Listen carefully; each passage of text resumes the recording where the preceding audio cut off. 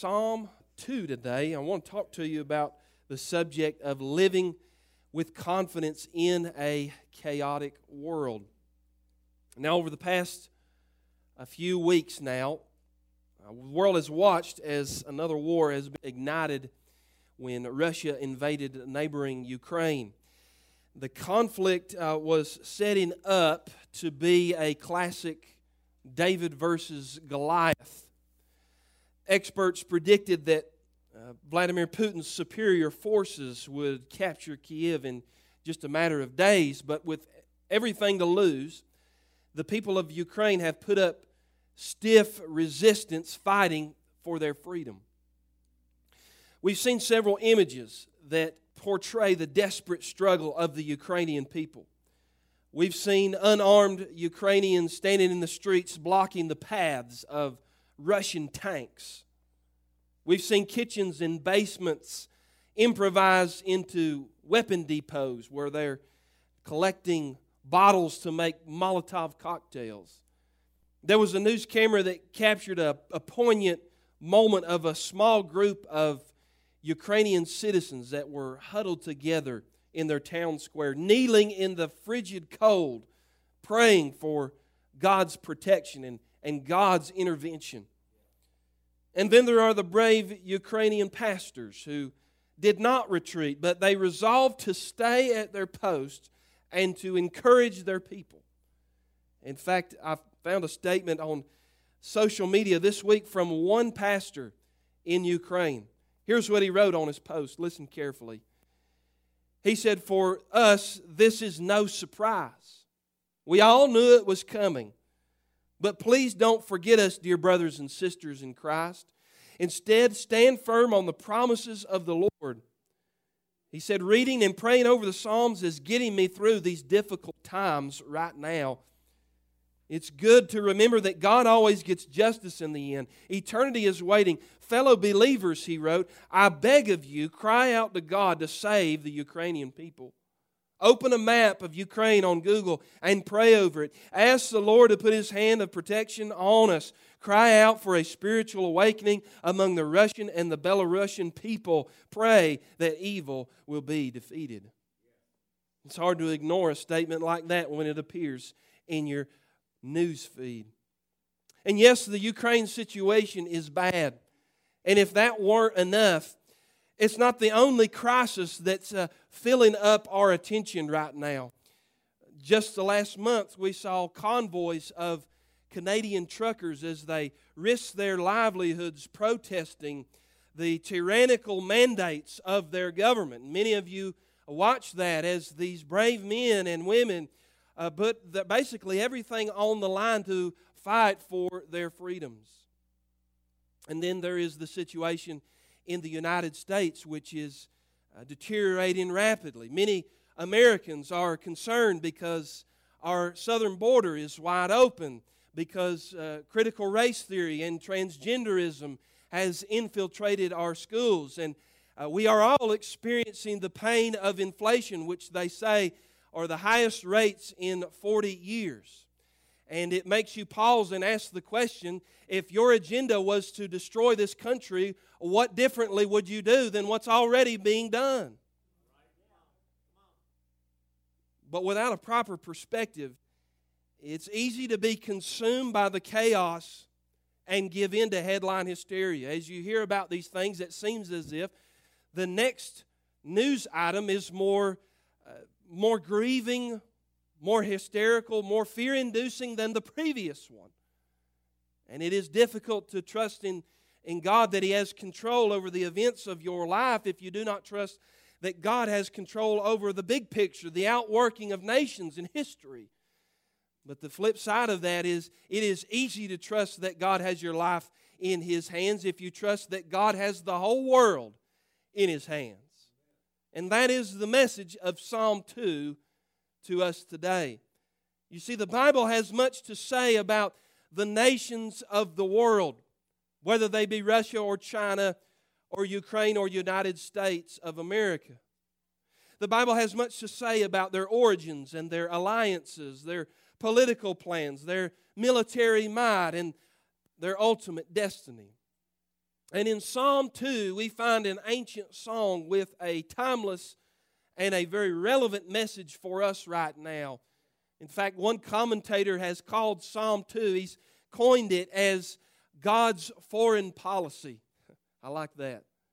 Now, Psalm 2, just to give you some fast facts, happens to be the most oft-quoted of the Psalms in the New Testament. It's quoted from in the New Testament 18 times. Now, it has no superscription identifying its author, but when the apostles quoted from Psalm 2 in the book of Acts, they attributed this psalm to David. And you can see that in Acts 4:25 and 13:33. More importantly, Psalm 2 is prophetic in nature. It points forward, foretelling the future of nations and the triumphant rule of the Messiah King, Jesus Christ. Now, Psalm 2 is full of hope for the child of God today because it reminds us that you can live confidently in a world full of chaos, that God has not abrogated His throne, that He's not backed up to punt to some kind of plan B, but that God has it all under control. So as we turn into Psalm chapter 2 this morning and we think about all the world events swirling around us, I want you to read with me the first 3 verses, and as you do, you'll notice, number 1, the rebellion of the states. The rebellion of the states. Let's read it together. Why do the nations rage and the peoples plot in vain? The kings of the earth set themselves, and the rulers take counsel together against the Lord and against His anointed, saying, let us burst their bonds apart and cast away their cords from us. Now, if you've studied news for the past few decades, you know that it is next to impossible to get world leaders to agree on anything. Just look at our own government. But in the first stanza, the psalmist describes a global coalition of world leaders who have unanimously agreed, get this, to go to war against God. Warren Wiersbe, the great Bible commentator, he wrote this, quote, from the Tower of Babel in Genesis 11 to the crucifixion of Christ in the Gospels to the Battle of Armageddon in Revelation 19, the Bible records man's foolish and futile rebellions against the will of his Creator. And so what you need to see here this morning is that man's real problem, man's real struggle, his conflict is against God's spiritual authority. That's the rebellion of the states. Now there's a couple things in here I want you to see. What are they plotting? Well, first off, they plot the death of God's Messiah. Notice what it says in verse 2, they've taken counsel together and against the Lord and against His anointed. The target of their revolt is directed against the Lord and His anointed, a reference to Messiah, Jesus Christ. In fact, in Acts chapter 4, verses 25 through 28, the apostles quote this same stanza in relation to Jesus' crucifixion at the hands of the Jewish and the Roman leaders, Caiaphas and Herod and Pilate. And they are saying in that passage that the execution of God's sinless Son was the ultimate act of the nation's rebellion against God. When you take God's perfect, holy, and sinless Son, and you beat Him, you put Him on trial, you pluck out His beard, you spit upon Him, you crown Him with thorns, and you nail Him to a tree, that's war against God. Now, make no bones about it, the world is still hostile toward Jesus and His followers who take His name. Amen? In fact, remember what Jesus said to us in John 15 and verse 20. Remember the word that I say to you, a servant is not greater than his master. If they persecuted me, they will also persecute you. Don't expect this world to do you any favors, to pat you on the back, or to take you as a friend. If you take the name of Jesus the same way that they attack Jesus, they'll attack you and me because they hate God. Paul said the same thing. 2 Timothy chapter 3 and verse 12, Paul writing to his young preaching protege, he said, "Indeed, all who want to live a godly life in Christ Jesus will be persecuted." Now, we've seen in this country how COVID kind of unleashed the beast and revealed the government's animosity toward the church. We saw that in 2020 and beyond. Did you know right now, as an example, there's an ongoing legal battle in California State between Santa Clara County and Calvary Chapel of San Jose? Have you read about this? Well, there's a headline: South Bay Church fined $2.8 million for COVID violations, and then it says hasn't paid a cent as lawsuit drags on. You just thought our government and our culture was friendly to the church. Listen to this. The church is being sued by Santa Clara County for $2.8 million in unpaid violations that the church was charged with from 2020 to 2021. And you think, gosh, what could their crime have been? What were they doing? Attacking politicians and doing sedition against the state? Here's what the article summarized. The county has argued that the church created a public nuisance and endangered the community at large by defying social distancing and masking regulations by continually hosting indoor worship services. Did you hear that, church? The crime for which they are being charged, the fine of $2.8 million, was they obeyed the Bible and they had church. That's the crime. You read that story and you expect that kind of tyranny in China or Iran, but not these United States of America. We need to wake up and realize the culture, the government, doesn't love the church. They just tolerate us. No wonder many Americans are feeling like, I don't recognize my country anymore. We're turning into some kind of police state. They're going to shut me off Facebook. That's the plot. They plot the death of God's Messiah. But then notice this, they plot the destruction of God's morals.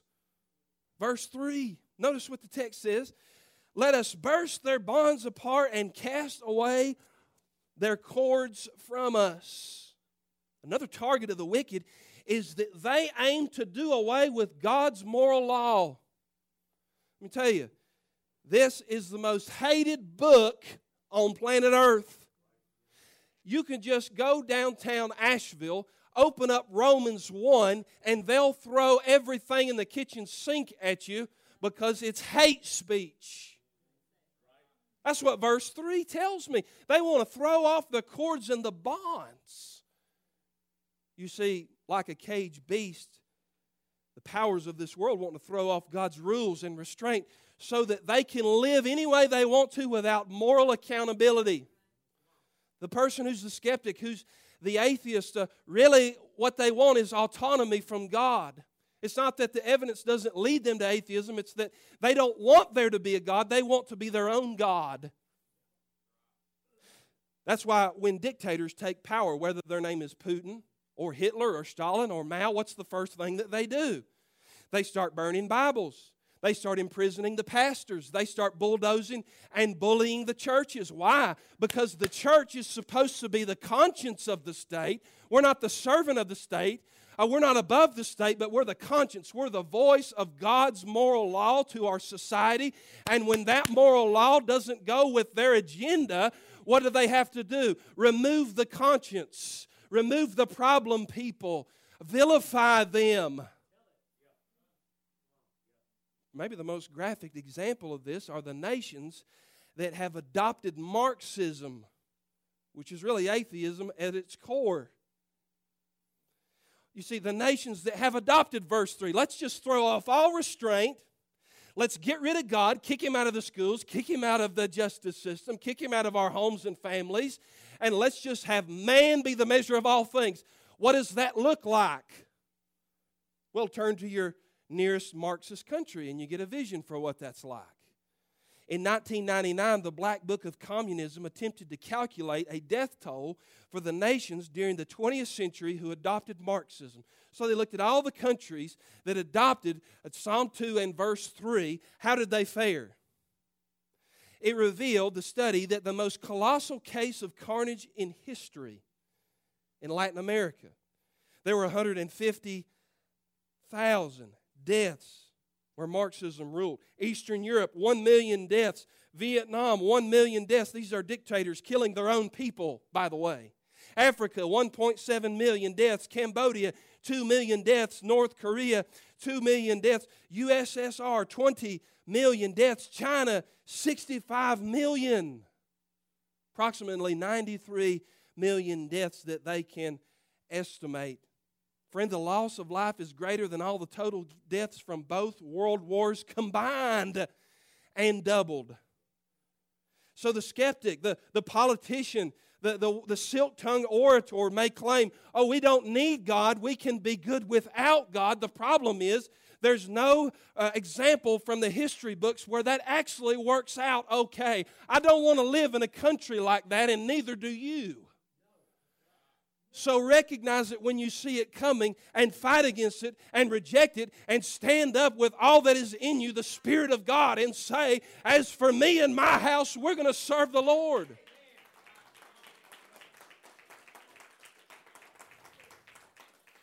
And as you study this explains a lot of the moral transformation that has happened in our nation.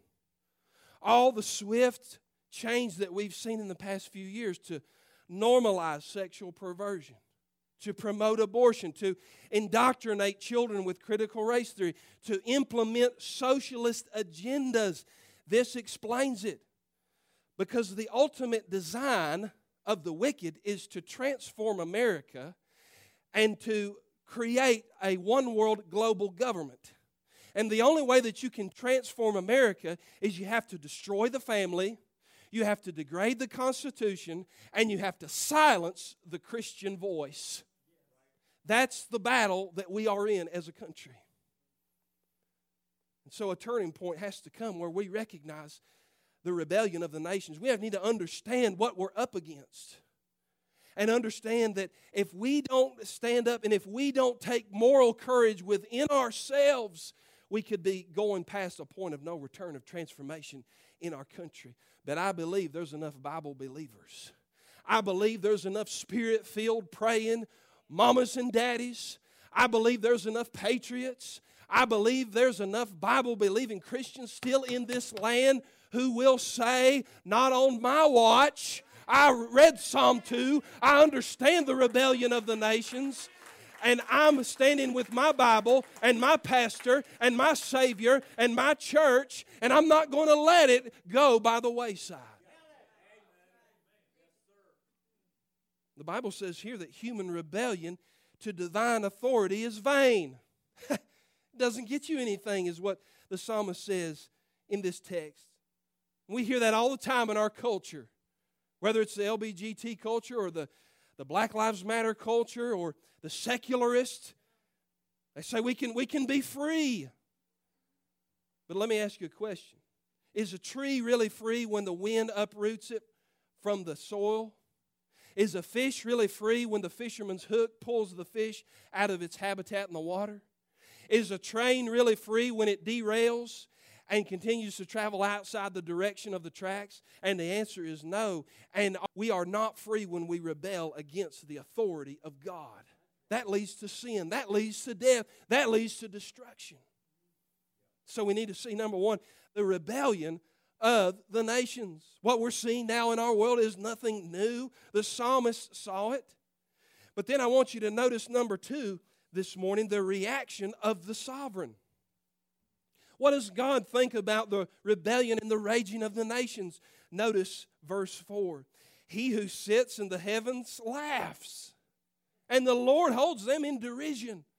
Then he will speak to them in his wrath and terrify them in his fury, saying, as for me, I have set my king on Zion, my holy hill. There's an old saying, friend, that goes like this. If you want to make God laugh, just tell him your plans. And as the kings and the presidents make their plans, the Bible says that God horse laughs them for their foolishness. And to my knowledge, I think this is the only place in the Bible where God's laughter is mentioned. And in other words, notice this: human rebellion is divine comedy. God is amused by the pathetic attempts to impeach Him. And notice this: He's not laughing with us, He's laughing at us. Let me ask you a question. You think God is laughing at our leaders today? You see, God is not just America's only hope. God is America's greatest threat. And I would fear what God could do to us more than Russia or China or whoever may point a big bomb in our direction. Just as an illustration of this, some of you may remember this, sports fans, but in 2013, the owner of the Memphis Grizzlies NBA team, a billionaire named Robert Pera, challenged, listen to this, Michael Jordan to a game of one-on-one. The wager was $1 million to go to charity. Even though the GOAT, and there's really no debate about it, even though the GOAT, the greatest of all time, was in his 50s at the time of that wager, when Michael Jordan heard about the wager, you know what he did? He laughed. Now, if that sounds ridiculous, how much more absurd is it to think that the finite can overthrow the infinite? That the creature can contend with the Creator. I love what Bible scholar John Phillips noted here on this passage. He wrote, quote, "Man has successfully orbited some hardware in space, but he used material God supplied." Everything that we do creatively piggybacks off what God did in the first 6 days of creation. He said, man has put a feeble footprint on the moon, but how can he compete with a God who has orbited 100 million galaxies? Man has solved some of the subtleties of the atom and managed to scare himself half to death in the process, but God stokes the nuclear fires of 1 billion trillion stars. No wonder he said the Almighty sits in the heavens and simply laughs. Man, for all his technology and talents, for all his science and skill, for all his inventions, is still man, made of dust and destined to die. And God is God, eternal, uncreated, self-existent, omnipotent, omniscient, omnipresent, infinite, infallible, holy, high, lifted up and worshiped by countless of angel throngs. Somebody in the house of God say amen. Praise God, we've got a Savior in heaven who don't have to watch Fox News to figure out what's going to happen next. Praise God, there's no nervous floor pacing in heaven. God didn't stand on the balcony of heaven chewing his fingernails. Oh, what am I going to do next, Son and Holy Spirit? What are we going to do to fix this mess down there on earth? You see, friend, when there's chaos in earth, there's calm in the throne room of God. The Bible says he looks down and he laughs in derision.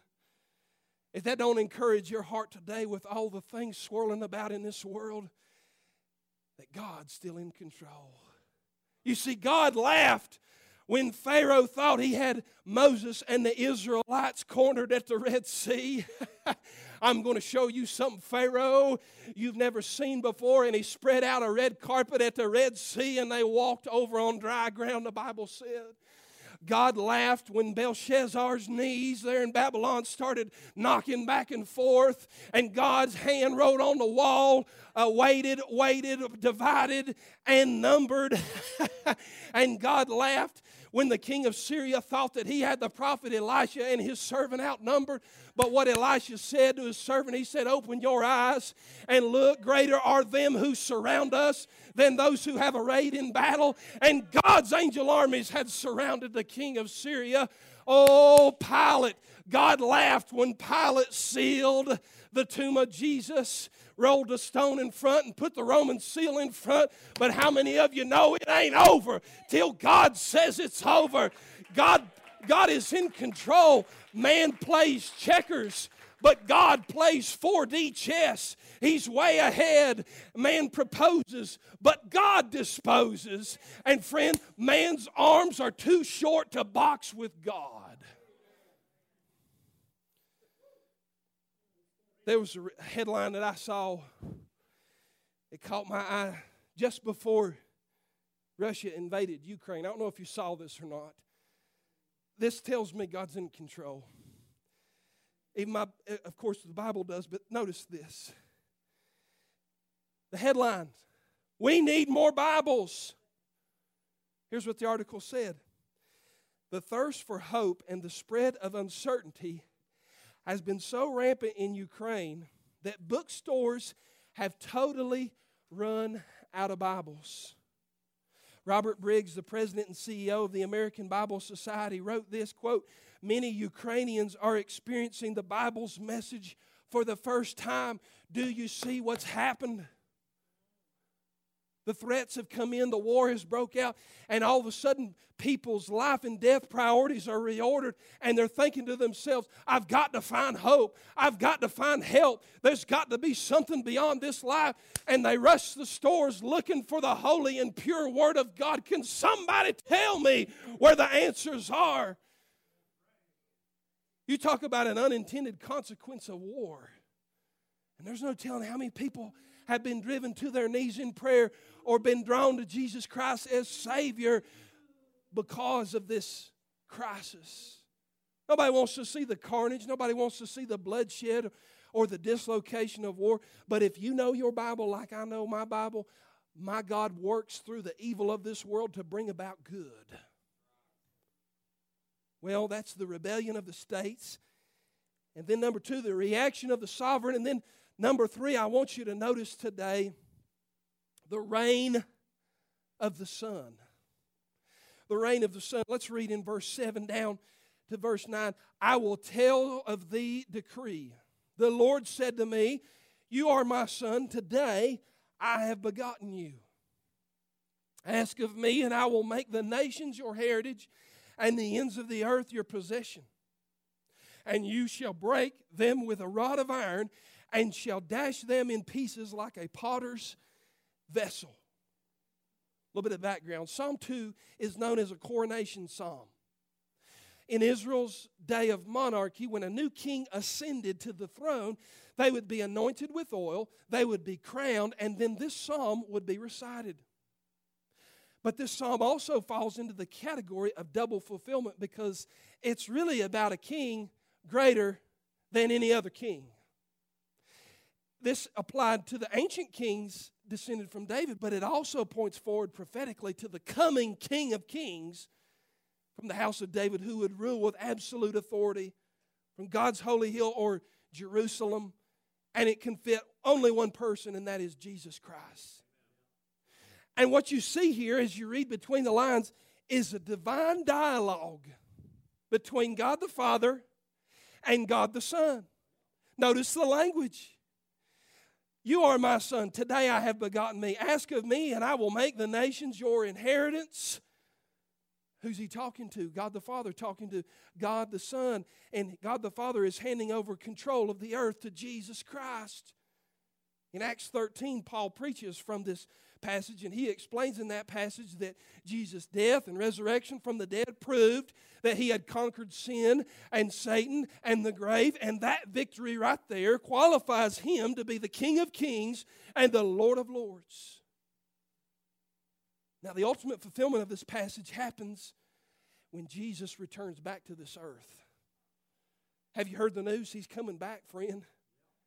And I'm glad for it because this world's growing dimmer and darker by the day. And when he comes, he'll put a sudden sweeping end to the rebellion of the nations. Some of us whine and complain, why doesn't God do something? Oh, God is going to do something, friend.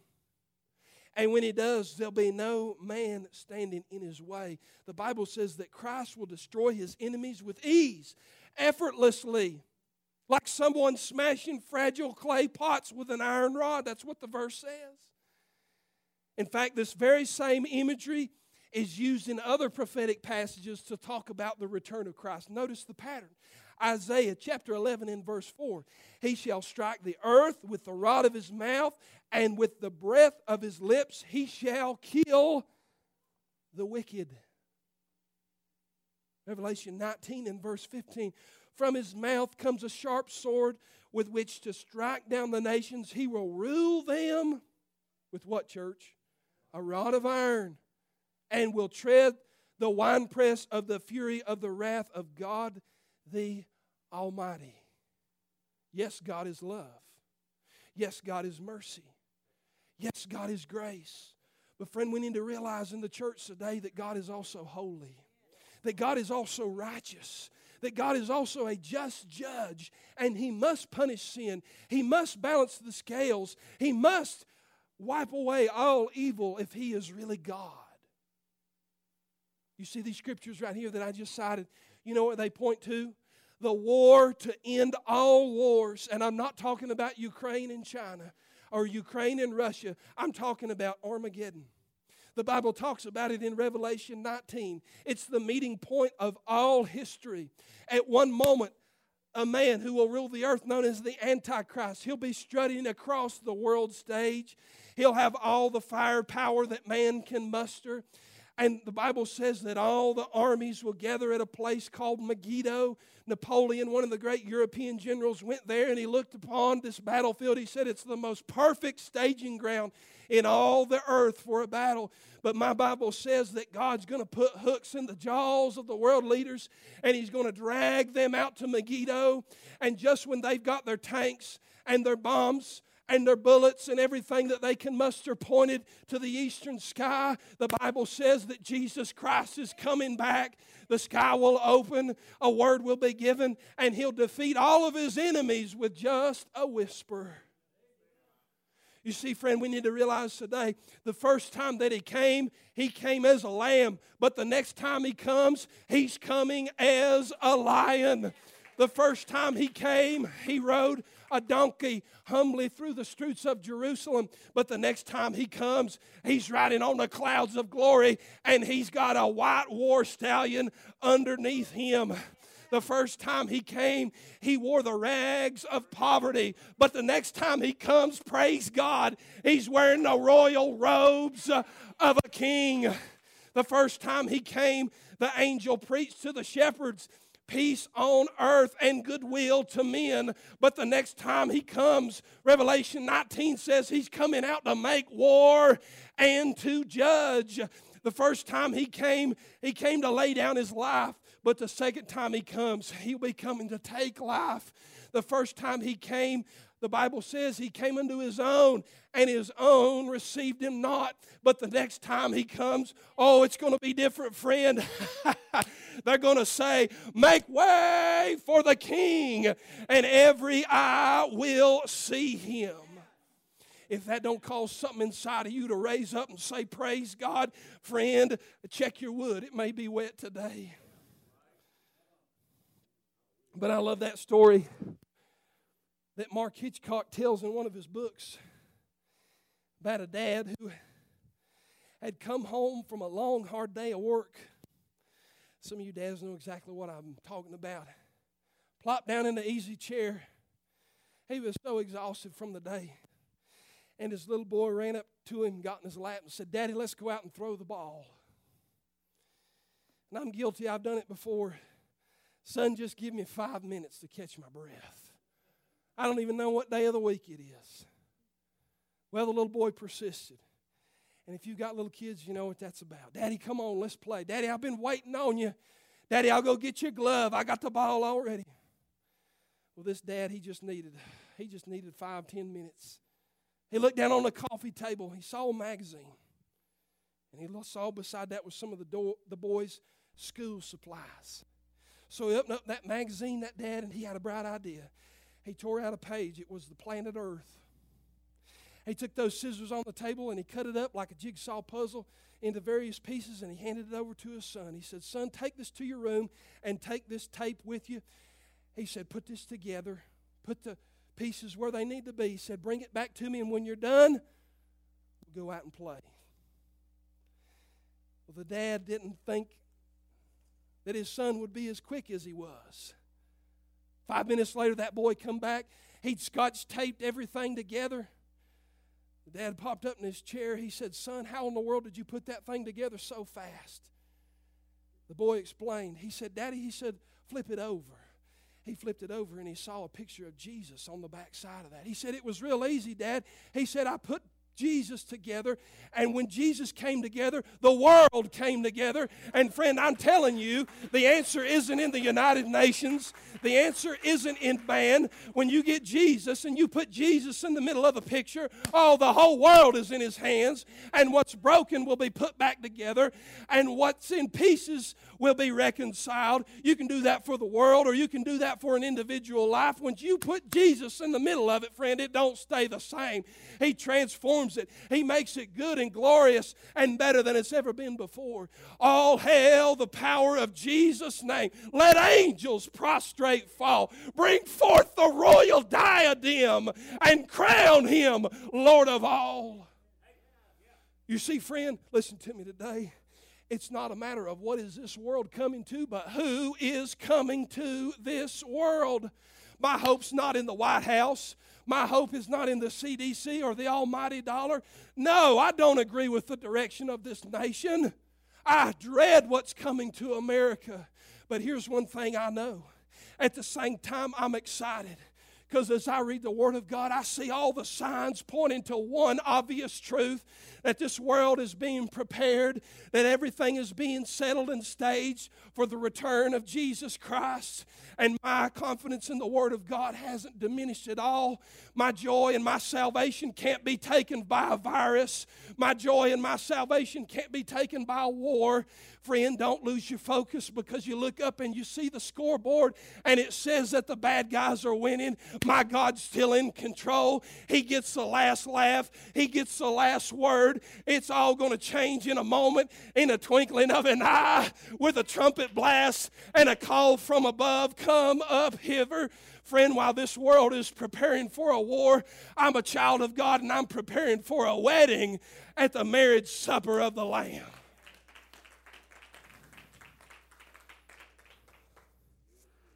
Number 4, and I'm done. The refuge of the surrendered. The refuge of the surrendered. We saw the rebellion of the states, the reaction of the sovereign, the reign of the Son, the refuge of the surrendered. Verse 10. Now therefore, O kings, be wise, be warned, O rulers of the earth. Serve the Lord with fear and rejoice with trembling. Kiss the Son, lest He be angry and you perish in the way. For His wrath is quickly kindled. Blessed are all who take refuge in Him. You see, the psalm ends with God's terms of surrender. The wicked don't have to perish. The sinner doesn't have to go to a devil's hell. God is merciful. He offers them an olive branch of peace. He offers them a refuge, the Bible says in verse 11 and 12. What is a refuge? A refuge is a place of safety. It's a place of security. And there's only one refuge that we can find that in. It's the cross of Jesus Christ, where we gain access to God's Son and the forgiveness of sin and mercy and forgiveness. And the way that we enter into that refuge, notice what he says in verse 12, kiss the Son. That's not a kiss of affection, that's a kiss of allegiance. You see, this is coming from Bible culture, and when a vanquished ruler surrendered to a conquering king, the conquering king would offer his hand to the vanquished, and upon his hand was the royal signet ring, and the way that that vanquished enemy would pledge his allegiance to the conquering king was to kiss the hand, kiss the signet ring, showing that he had surrendered to a superior force. And friend, that's what we must do. Individually and corporately as a church and as a nation, as a people, we must kiss the Son in surrender. Mere Christianity, C.S. Lewis wrote this. He said, quote, fallen man is not simply an imperfect creature who needs improvement. He is a rebel who must lay down his arms and surrender to Christ. Those are the terms of peace. On April 9th, 1865, the Civil War finally ended. With no way to keep fighting, Confederate General Robert E. Lee sent a message to the Union General Ulysses S. Grant for a meeting. as Lee and Grant sat in the parlor of the Appomattox courthouse, the terms of surrender were drawn up. The gist was simple. Grant explained. He told Lee, "Have your men put down their arms and go home. Together, we can rebuild this country. Your men can keep their horses and mules and return back to their farms with no fear of retribution." Lee was stunned at such generous terms, and he agreed. And later on, before he was assassinated, President Lincoln gave Grant one of the greatest nicknames ever. That U.S., Ulysses S. Grant, U.S., he said it actually stood for unconditional surrender. And that name stuck. And when Lincoln was asked why he didn't punish the rebel army, here's what he said. He said, "Am I not destroying my enemies when I make them my friends?" And friend, those are the same terms that God gives to rebellious sinners. Unconditional surrender. You can go to heaven God's way, or you can go to hell your own way. We can either bow the knee and kiss the Son in humility now, or in humiliation later. And the question is, as you come to the end of Psalm 2, is, are you living today as a rebel, or are you living as a surrendered subject of the King of Kings? So I wonder today, as we close, as our musicians come to prepare for invitation, what has God said to you today that you need to be obedient to? Have you received Christ? Have you surrendered your full life to Him? Nothing holding back? Are you all in?